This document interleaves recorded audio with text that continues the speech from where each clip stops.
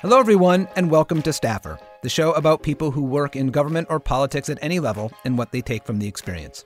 I'm your host, Jim Papa, a partner at Global Strategy Group and a former staffer myself. Our guest this week is Ann Caprara, the current Chief of Staff for Illinois Governor J.B. Pritzker. Ann has been a notable name in Democratic politics in a very short period of time. She started out at Emily's List in research, rising to Deputy Research Director in just 2 years. Before the age of 30, she had served as Chief of Staff for two members of Congress, Congresswoman Betty Sutton of Ohio, and then as Campaign Manager and Chief of Staff for Congresswoman Betsy Markey of Colorado. Over the years that followed, she held several high-level positions in some of the most important organizations in Democratic politics. She was Political Director at the Democratic Senatorial Campaign Committee, Vice President of Campaigns at Emily's List, and Executive Director of Priorities USA, the largest Democratic presidential super PAC. Ann has been rightly recognized. In 2019, Politico's Playbook included her on its list of 19 people to watch, and she was recently named by Chicago Magazine as one of the 50 most powerful women in Chicago. I am so pleased to have her as my guest today, and I hope you enjoy her brilliance, her candor, and her humor. We recorded this episode on January 29th. Ann Caprara, welcome to Staffer. Jim Papa, it is so good to be talking to you again. It is wonderful to be talking with you as well. The way I like to start these interviews is by talking about kind of where people grew up and how they grew up. But before I dive in, I do need to talk about football, which is something we haven't really talked about in the past. Mm-hmm. You, a proud daughter of Philadelphia.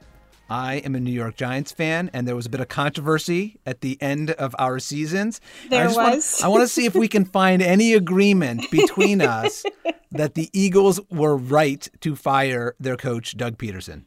I don't know if we can. I mean, I have very mixed emotions about the firing of Doug Peterson. And I will say that it was happening in the midst of like a ton of drama in our country. And it did provide a little bit of a respite that Eagles Twitter was fully run amok over Doug Peterson. So I don't know. I haven't sorted out my feelings about the firing of Doug Peterson. Well, in a parallel universe, Giants Twitter was also very engaged in that conversation. Here's the problem. Doug Peterson took the Eagles to their first Super Bowl ever. Right. And for that, I will be forever grateful to him. So it's a little bit hard to separate my feelings over that with the dumpster fire that was the Eagles season this past year. Understandable. I do understand that. So I mentioned Philadelphia. Anyone who knows you or follows you on Twitter knows how important it is. Talk to me a bit about growing up and specifically, Ann, I would like to hear you talk about your mom, who you've written really movingly about. You lost at a young age. And just from being someone who reads your posts on Facebook, she sounded like an incredible woman and had such an impact on you. And I'd love to hear you talk about her. Sure. Well, thanks for asking me. I have to say, of all the podcasts and interviews I've done, I don't get to talk about my mom a lot. So it's nice when I do. I lost her when I was 12 in kind of a tragic car accident. And she was a journalist. She wrote for the Philadelphia Inquirer. She actually, right before she died, she had started a company writing and was doing magazines and newspapers and kind of was working freelance, and I think was hoping to grow that business. And unfortunately was cut off really young. But I saw her doing that in kind of some of my most formative years. You know, she was really involved in just she loved reporting and she loved writing. And she would take me with her to, assignments she had. She gave me a typewriter when I was 11 years old, which was kind of a precocious gift for an 11-year-old.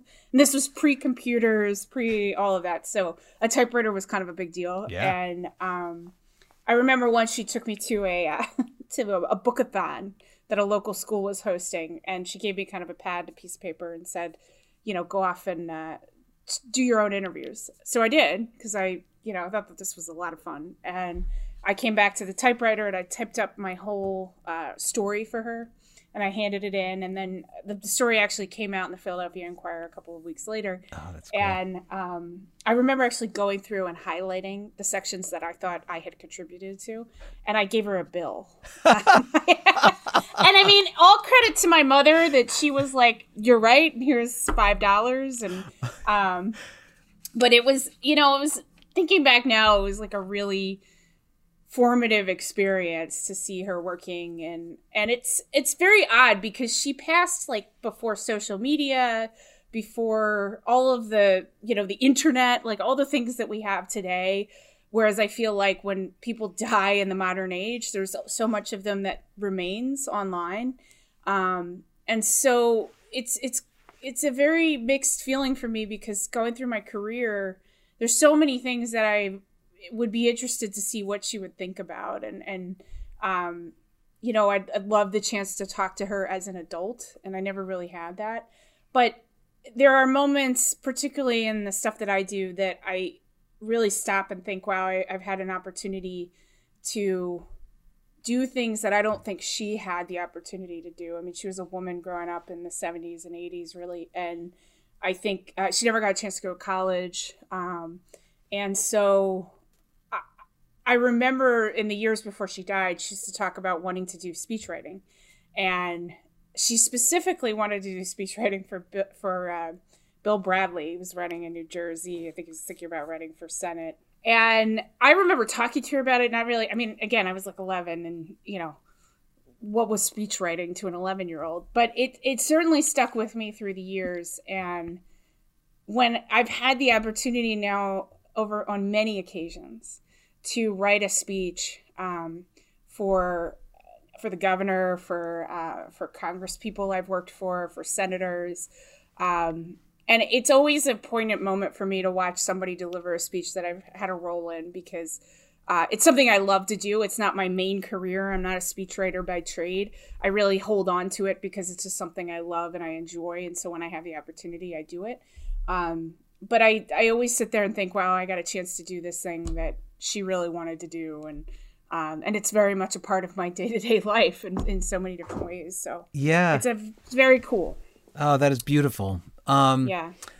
So politics and current events were a part of your growing up. I've asked about your mom, but what about your dad? What was my dad's still around and kicking. In fact, he still lives in the Philadelphia area. He got his COVID shot this morning, so I was very pleased to hear about that. Look, my dad's he's a trial lawyer, and I think I get a lot of my drive from my dad.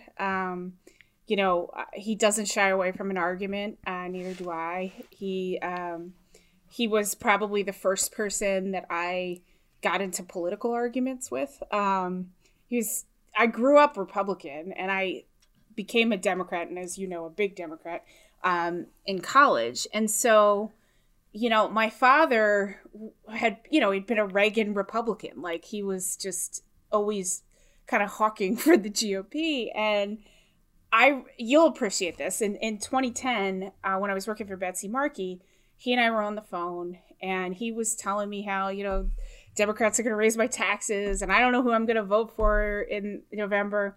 And I remember saying to him, Dad, that like if the Democrats lose, that I'm going to lose my job. And it was like this lightning bolt moment for him, because he, I always tell him, you work for a polling firm. I always say it's like that question, like, is this going to impact your personal financial self? Yeah. And my father was like, oh my God, my daughter's going to lose her job if I don't vote Democrat. And he went and switched his voter registration. Like, nice. And it was good work. such a like dad thing to do, Yes. but I've always appreciated it about him, because he takes as much, pride in my career and follows every little thing I do. And, it's so nice that I have him around, and it's been a while since I've gotten to see him, which has been hard, but he was the first person I called when all the stuff happened with the pandemic, and I said, hey, you this is for real, and I need you to stay safe, because I can't worry about the state of Illinois and you at the same time. but he's always been one of my biggest cheerleaders, and he still is. And he's a funny guy. He's got a real sense of humor, and he's always cracking me up because, you know, he kind of comes on and off social media. You know, he opened a Twitter account years ago, and I was like, please stay as far away from Twitter as you dangerous. can. And he was like, you do it. I'm like, it's going to take too long for me to explain to you how dangerous Twitter is. So he kind of has he has a soapbox on Facebook, and but it's always, I miss him and I love him, and he's had a big influence in my life. So yeah. Well, you know, you mentioned your competitive drive, and something I read about you in preparation for this was a quote from Guy Cecil, who, you know, for those who are very familiar with Democratic politics, they know the name Guy Cecil, who heads up Priorities USA, the biggest Democratic super PAC for presidential candidates. He described you as, quote, relentless in the pursuit of winning, which I love. You know, you're in an official job now. You're a big official job, chief of staff to the governor of Illinois. You've also run many campaigns, and they are certainly the yin and yang, right, of this work. But do you have a preference? You know, I don't know that I do. I love campaigns. I love being a chief of staff. I think people think they're more different than they actually are. I don't think you can have politics without policy, and I don't think you can have policy without politics. And the intersection of those two things, which I've seen from both sides of the coin here, is fascinating to me. And I think something I've learned on the official side over the years, not just in this job, but, you know, I was working for a member of Congress, is, you know, you can't just campaign with total abandon, right? Like, you really do have to have a sense of, can I keep the promises that I make to the people while I'm campaigning? And on the same side of it, you can't campaign without, or you can't govern without a sense of the politics behind everything you do, and the message and the story that you're telling people about why you're doing something. And so I love the intersection of those two things. I think being on the government side has made me better as a staffer on a campaign, and being a staffer on a campaign has made me better as a staffer on the governor's side, on the government side. You know, I've talked to audiences where, you know, a question from the audience that's fairly common is like, what will it take to remove the politics from governing? There's no removing the politics from governing. Yeah. It's like the flour that is in the cake. Like, everything that comes through is just infused with politics. And that's not wrong, right? That's actually the energy that's infusing the policymaking. I have the same feeling, Jim, and I tell this to people because I get a similar question. You know, how can everything be less political? And this is what I say to people. So I grew up. I'm the oldest of 5 kids, right? And pre-pandemic, when we would come home for Christmas, we always pick a movie for the whole family to see, right? And for years, the controversy over this movie was terrible. Like, you know, there would be fights and arguments, and, you know, somebody would want to see one movie and somebody else had already seen it. And it got so bad that by, you know, 4 or 5 years ago, we decided that we were going to pick the movie over the summer. Like, we were going to say, we know Star Wars is coming out, you know, in December, so no one go see Star Wars. We're going to go see that together. And that's 7 people that love each other, right? Like, so start to take that to Congress or a governor's office or a state legislature or whatever, you know, governmental body you want to think about. And, you know, politics is always going to have a part in it, because politics is about people's passions and the things they're happy about, the things they're mad about, the things they're sad about. And that doesn't mean that, you know, partisan politics should cloud every decision. But it does mean that you should be paying attention to what's driving people and what they're showing up on and what they're listening to and caring about. And I don't think that's a bad thing. I've never thought that's a bad thing. And I think that you ignore that at your own peril, because people do signal to you what they're going to care about. I mean, you can read the electorate, and I don't think it's actually that hard to do if you're paying attention. So, yeah. I was going to ask this later, but since we're here now, the situation in Washington today is not good. It's as stressful and as tense and damaged as I've ever seen it. Mm-hmm. But it is not just Washington, right? I mean, obviously the riot happened on Capitol Hill, and it is appalling and devastating emotionally and in reality. Like, people's lives still are at risk today. But that's true for every state capital. It's true for every district office. There are people working in all these places where they're at some level of elevated risk. Mm-hmm. Talk to me about Illinois and what you're experiencing and what's on your mind when, you've got to be concerned as a participant in the policymaking process and also as a manager of people who are coming to work every day and they've got families at home. Sure. Well, look, there's two things I would say at the front. The vast majority of people I've interacted with in Illinois, particularly around the last year, have been wonderful. They know that there are sacrifices that have to be made around controlling the pandemic. They care a great deal about their government, about their neighbor, about the people in and out of office. And as we were saying earlier, there's always a lot of passion in politics, and that's always been a part of it. I will say I've never seen anything like the last year, both professionally and personally, in terms of dealing with the vitriol that comes at us. As to my boss, as a governor, to my staff, who all are working on different aspects of the pandemic.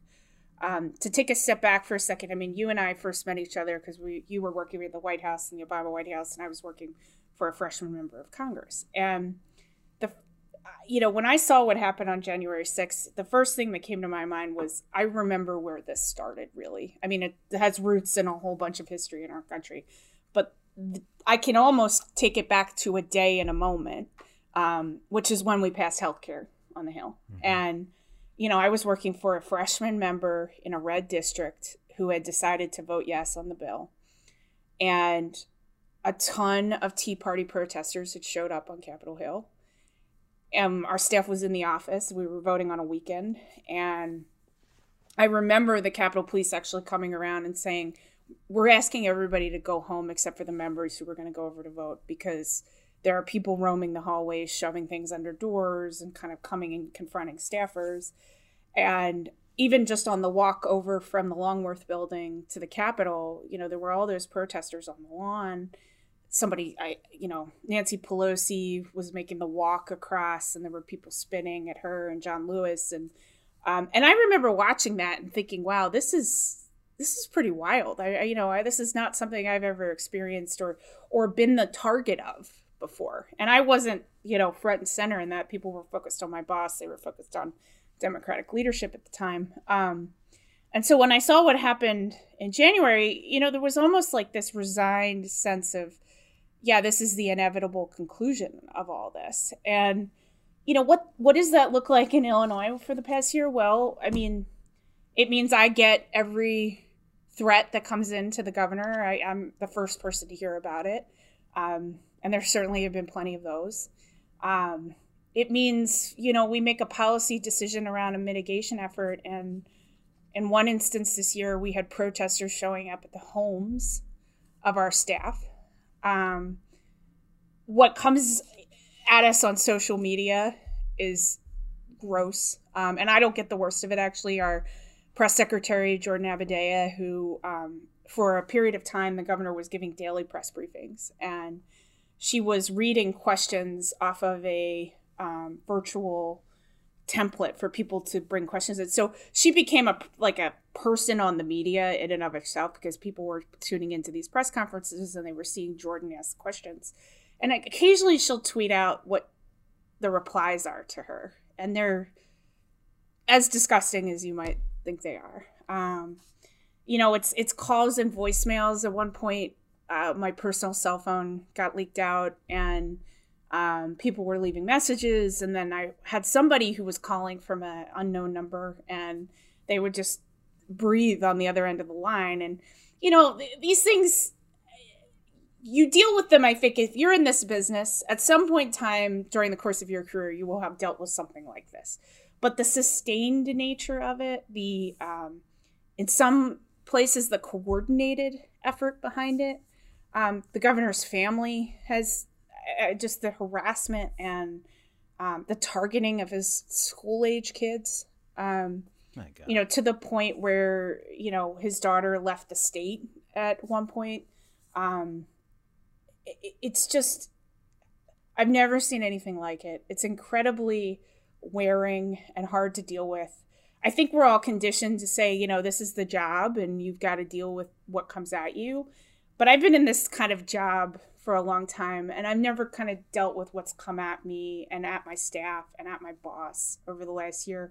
And it just, I sat down the other night, I had gotten home, and, we're dealing with vaccine rollout and all this other stuff. And I had one of these moments where I just sat down on my stairs because I was just so tired. I had been taking phone calls and I'd been doing everything else. And I ended up calling a friend to talk, and she said, you sound exhausted. And I said, I do. And I said, I am exhausted. I said, and it's a different kind of exhaustion than I'm used to. I'm used to the campaign world where everything's going and going and going, but there's a season to that and there's an end to it. And I'm used to even in government where, you have session and the legislature's in session and you're really involved in that, but there's a season to that too. And it kind of ebbs and flows. And this is just not stopped. It's not ended. There's no, doesn't feel like there's an end in sight, even though I know there is. And I was the only thing I could compare it to is, when someone dies that you really love and you go to their funeral, and then afterwards usually there's a luncheon or something and everybody's kind of laughing and crying and drinking. And then you get home at the end of the night and you're just so tired and you're going to fall asleep, but you're going to wake up the next day and you're going to be just as tired as the night before. And that's what it feels like. I mean, that's really what doing this work right now feels like. And all that stuff that, combined to form whatever happened on January 6th is part of that. And I have tremendous sympathy for what people are going through right now.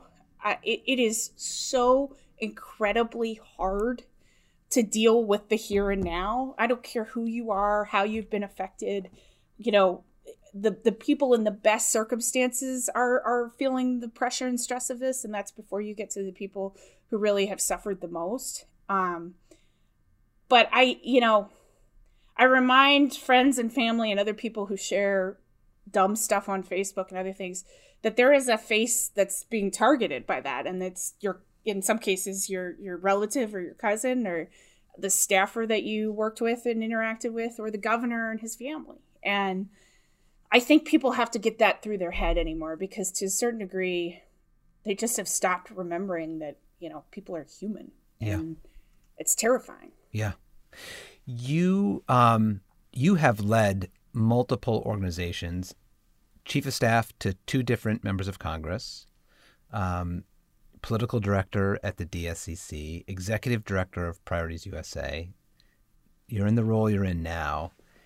And this year, to your point, has been awful.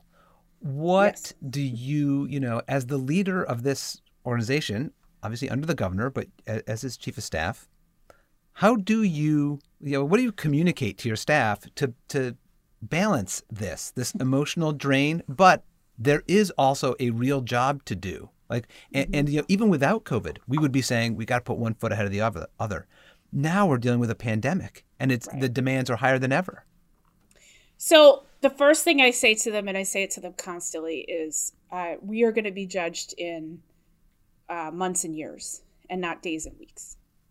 And it sounds so simple, but as you know, when you get into the tumult of day-to-day social media, press conferences, people sending letters and calling your office and being upset about stuff, when we were in the earliest days of the pandemic and we had to make decisions about mitigations, which was devastatingly hard, and we had no help from the federal government at the time.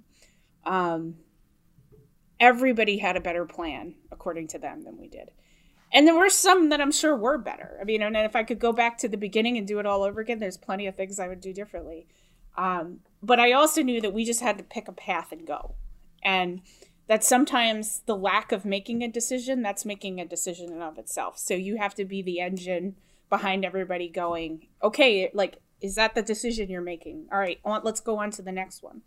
And I think that's hard for political people because we're used to living in kind of the day-to-day moment of politics and what's hot right now. And this pandemic is so different. You know, it's a course that's got to be charted over time. And you have to understand, you know, what are your goals? And your goals actually have to be really simple in a crisis like this. The governor and I sat down at the beginning of it. He's told this story a million times, but it's so indicative of kind of how we've thought all the way through.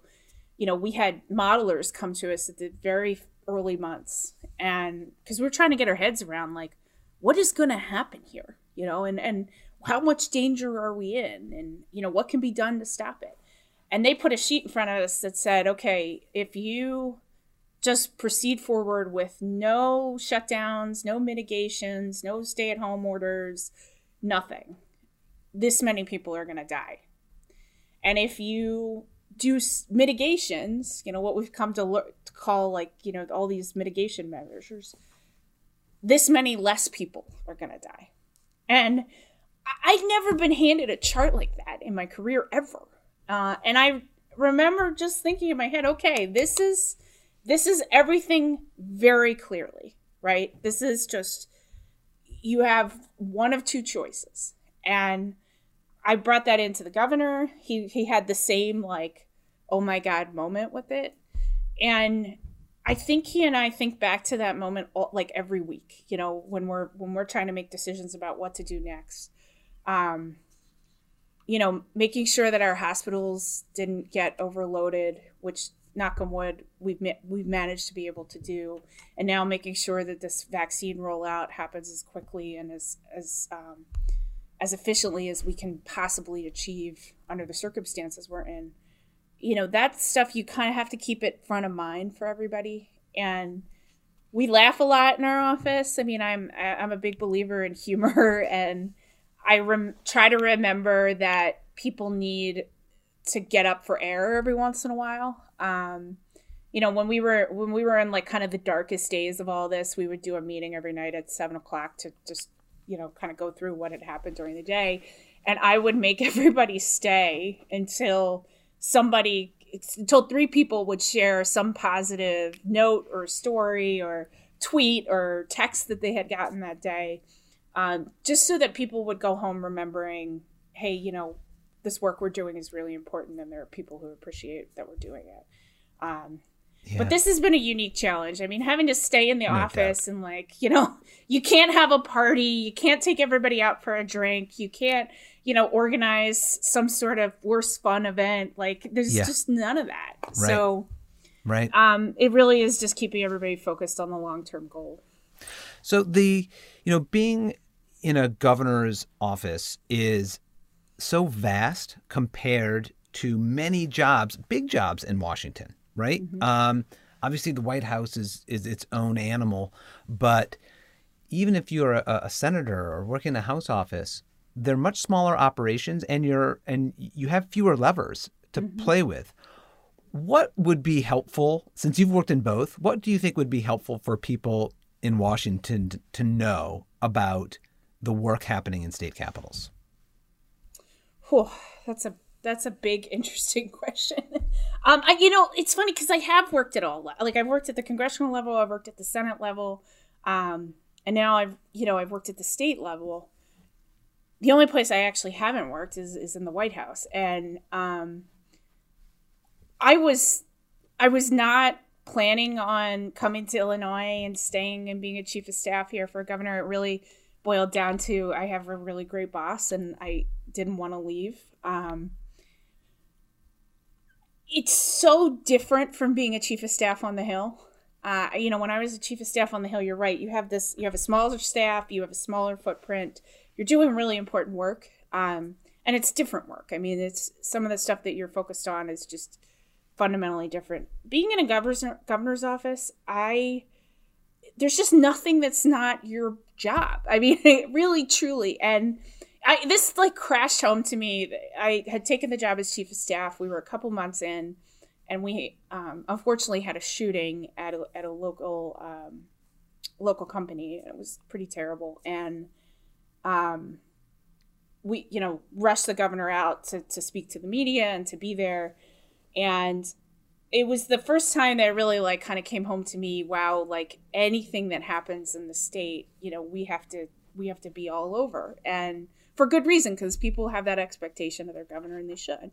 But I think that what I wish people in DC would understand sometimes is, particularly right now, that it's not a theoretical conversation for us about, how you talk about COVID or what you do to deal with the pandemic, or, whether or not there's going to be certain help sent to the states. I mean, we follow every single little piece of that very, very closely. And some of this stuff is life or death for us, particularly right now. Yeah. And having been around the Senate and the House as we've watched, for example, this state and local aid bill try to make its way through Congress, I think some of my colleagues here are like, well, yeah, I read in Politico this morning, they're debating it. And I'm like, we are so far away from a vote, and so it's a challenge, but it's just a different type of challenge. And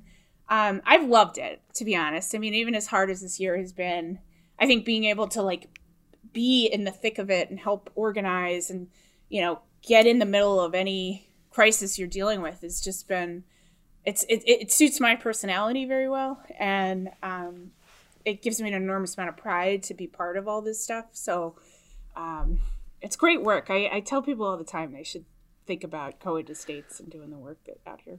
Well, voters elect candidates, and you never know what you're going to get once you elect somebody about their staff. And the people of Illinois have no idea how fortunate they are to have you as the governor's chief of staff. And I mean that. It's not just your personality that suits this job. It's like everything about you that suits this job.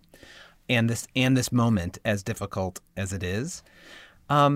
You also do a lot of hiring, right? Mm-hmm. So when you bring people onto the governor's staff, what are you looking for in a staffer? Oh, great question. I look for a lot of things. One, a sense of humor, really, genuinely. If somebody walks in and they just have no, sense of humor at all, it's going to be hard for me to get along with them. I want people who are really, really good at what they do and able to kind of run off and do it.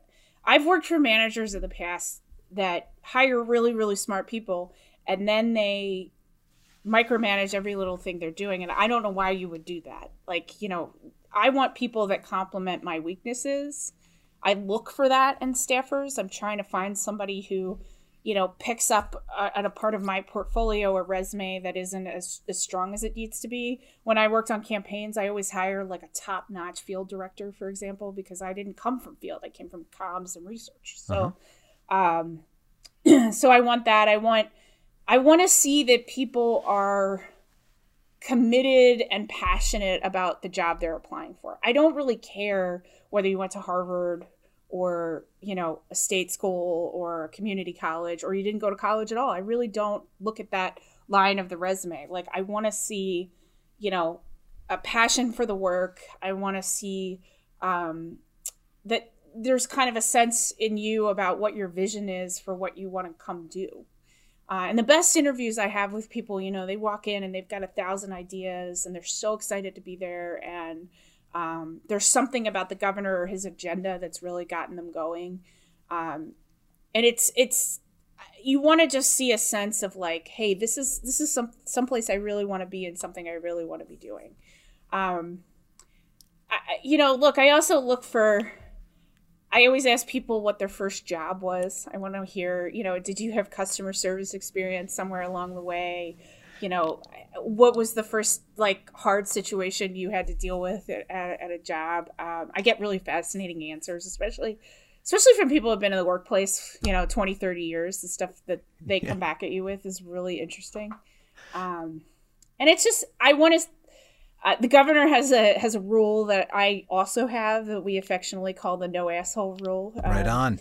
And essential. It's essential because like there's so much teamwork that goes into these jobs, and you spend so much time with these people. And if they're not nice and you don't like them, and they're not empathetic, and they can't, listen and hear a coworker and be respectful towards a coworker, that's incredibly important. And I'm always trying to figure that out. And I would say finally, one of the most important things right now is how hiring for diversity in your staff. You want racial and ethnic diversity, you want cultural diversity, you want geographic diversity, and you want those people sitting in a room with you when you're making decisions. So, I'm always kind of hiring with an eye to that, like, how are we making sure that this staff really represents the state, and that when people come in and meet with us, that they're like, oh, okay, there's somebody on that team that is speaking to something I really care about, or has an understanding of something I really care about. Mm-hmm. So it's a lot of stuff that I look for in hiring. Yeah, that's great. That's it actually leads me to a question I like to ask often. I have this fantasy that one day I will raise money and build a Hall of Fame to staffers on the National Mall. And I'm taking nominations. So I am really interested if you've got one in your nominee to the Staffer Hall of Fame. The Staffer Hall of Fame. I actually have two. Okay. One would be Christy Roberts, who works at the DSCC now, ran John Tester's campaign a couple years ago. She's in many ways the unsung hero of the Raphael Warnock election down in Georgia. She got sent down there by the DS to help run things in the final 2 months. Wow. But we worked together years ago at the DS. She started in research like I did. We played on a flag football team together in D.C. and won the championship in 2016. And Christy and I were both on that. Very impressive. So one would be Christy, and the other one would be Quentin Fulks, who's he was my deputy on JB's campaign. He has stayed here in Illinois to help run the governor's political operation. We worked together at Priorities and at Emily's List. And he's just an incredibly hard worker and somebody who pays attention to every single little detail of what you're doing and what he's doing. So those would be my two. Love it. Those are both great. Okay, one more for you. And it is really my favorite question. And it's called In the Vault. Tell me a time when you royally screwed up and what you learned from it. This is a really good question. So when I was working for Congresswoman Betsy Markey, she was a great congresswoman from the 4th District of Colorado, elected to a district that was 6 points more Republican than it was Democratic. And we were in the midst of the craziness of 2009 and 2010, Obama's first term. There was a lot going on. You remember it fondly. I was there with you every step of the way. You were there with me. We, trying to make a decision about how she was going to legislate in that seat was incredibly difficult because at heart, Betsy is a true progressive. And so am I. And yet we were in this incredibly conservative district. And I remember we were trying to figure out where were the places that we needed to deviate from the national Democratic agenda, if you will. And one of the things we chose was the NRA. We decided that she was going to be more pro-gun because that was the makeup of the district. And I remember I came into her and there was a letter that the NRA wanted her to sign. And to be honest, I cannot remember what the topic was, but it was probably one of the inane, stupid things that they kind of circulated every 2 or 3 months. And I remember her looking at me going like, I really don't want to sign this letter. Like, it's really not what I want to do. And I made a whole argument to her that, look, the bill that they were referencing wasn't going to pass, and it just didn't really matter in the great scheme of things. And, this would be something that we could at least campaign on back at the district. And she still really didn't want to sign it, but she did because I pressured her to. And a year later, the NRA endorsed our opponent, even though she had like an A rating with them. And I couldn't get the thought of that stupid letter out of my head. I hadn't felt good about it when I was putting it in front of her. I knew she hadn't felt good about it. And I really took away from that, look, you should be responsive to the people you represent. You shouldn't just take a knee-jerk partisan position because you have a D or an R after your name. But you also shouldn't have set aside, your own personal beliefs, the things that you think are right and wrong, in order to try to achieve a political objective. And I will say that experience genuinely scarred me. I felt so terrible about it afterwards. And I apologized to Betsy later on because I just thought I had made a mistake in pushing her to do this. And then, to top it all off, the NRA completely screwed us in the election. So it wasn't even like the things that I had been trying to achieve got achieved. And it is a lesson that has stuck with me ever since. And I will say I'm grateful in the sense that it has led me to advise everybody I've worked for after to just be radically authentic. And, even if you believe in something that may seem at counter purposes to the district you represent or the place that you are, if it's that important to you, just hold that position and don't apologize for it. Explain it, talk about it, be ready to tell people why this is important to you, but don't compromise those things because you think you're going to get some political bump from it, because the reality is those things never work out that way. That is such an important story, and we've, for those of us who have advised elected officials, we've all been there. And there are two things I want to call out. One is sometimes when you are the chief of staff, it's actually your job to say the unpopular thing, to put forward the option that is more political than the member might be thinking at that moment, right? It's your job to present options, explore downfalls, explore opportunities. Right. And, that means sometimes, as I said, putting forward an idea that maybe you don't even love in your heart, but your head, that's your role, is to play, the role of the calculator at times. Well, and I'll tell you one other story, Jim, that you'll appreciate because you were part of this. So, you had the NRA example with Betsy, but then there was healthcare, right? And she was initially a no on the healthcare bill, for all different sorts of reasons. And it went through, we took that torturous path through the Senate and came back to the House. And thanks to Nancy Pelosi, it hit the House floor. And a couple days, about a week before the vote, Betsy said to me, I don't care what this does to my reelection. I'm going to be a yes on this bill. And I can't look my kids in the eye. And I knew at the time, I was like, you're absolutely right. We're just going to have to map it out. But to your point about being the unpopular person, right at that point in time, Barack Obama was coming to the Hill to give a rah-rah healthcare speech, right? And Betsy wanted to go to this thing worse than you could possibly imagine. I mean, she wanted to be there. And she said to me, well, I'm just going to call Rahm Emanuel and tell him I'm a yes. And I was like, no, you're absolutely not going to do that. I said, you're going to go into the White House and you're going to have a list of things that you're going to ask for the district.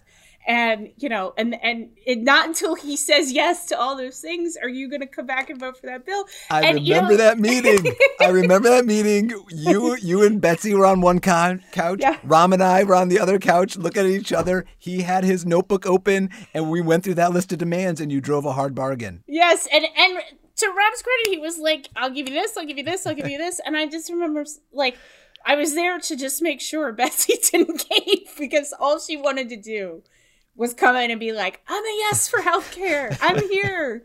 I'll do it. Like, well, you know, that was the other thing that I was going to take from even the initial story. And this goes to Betsy and other members, like never forgetting purpose.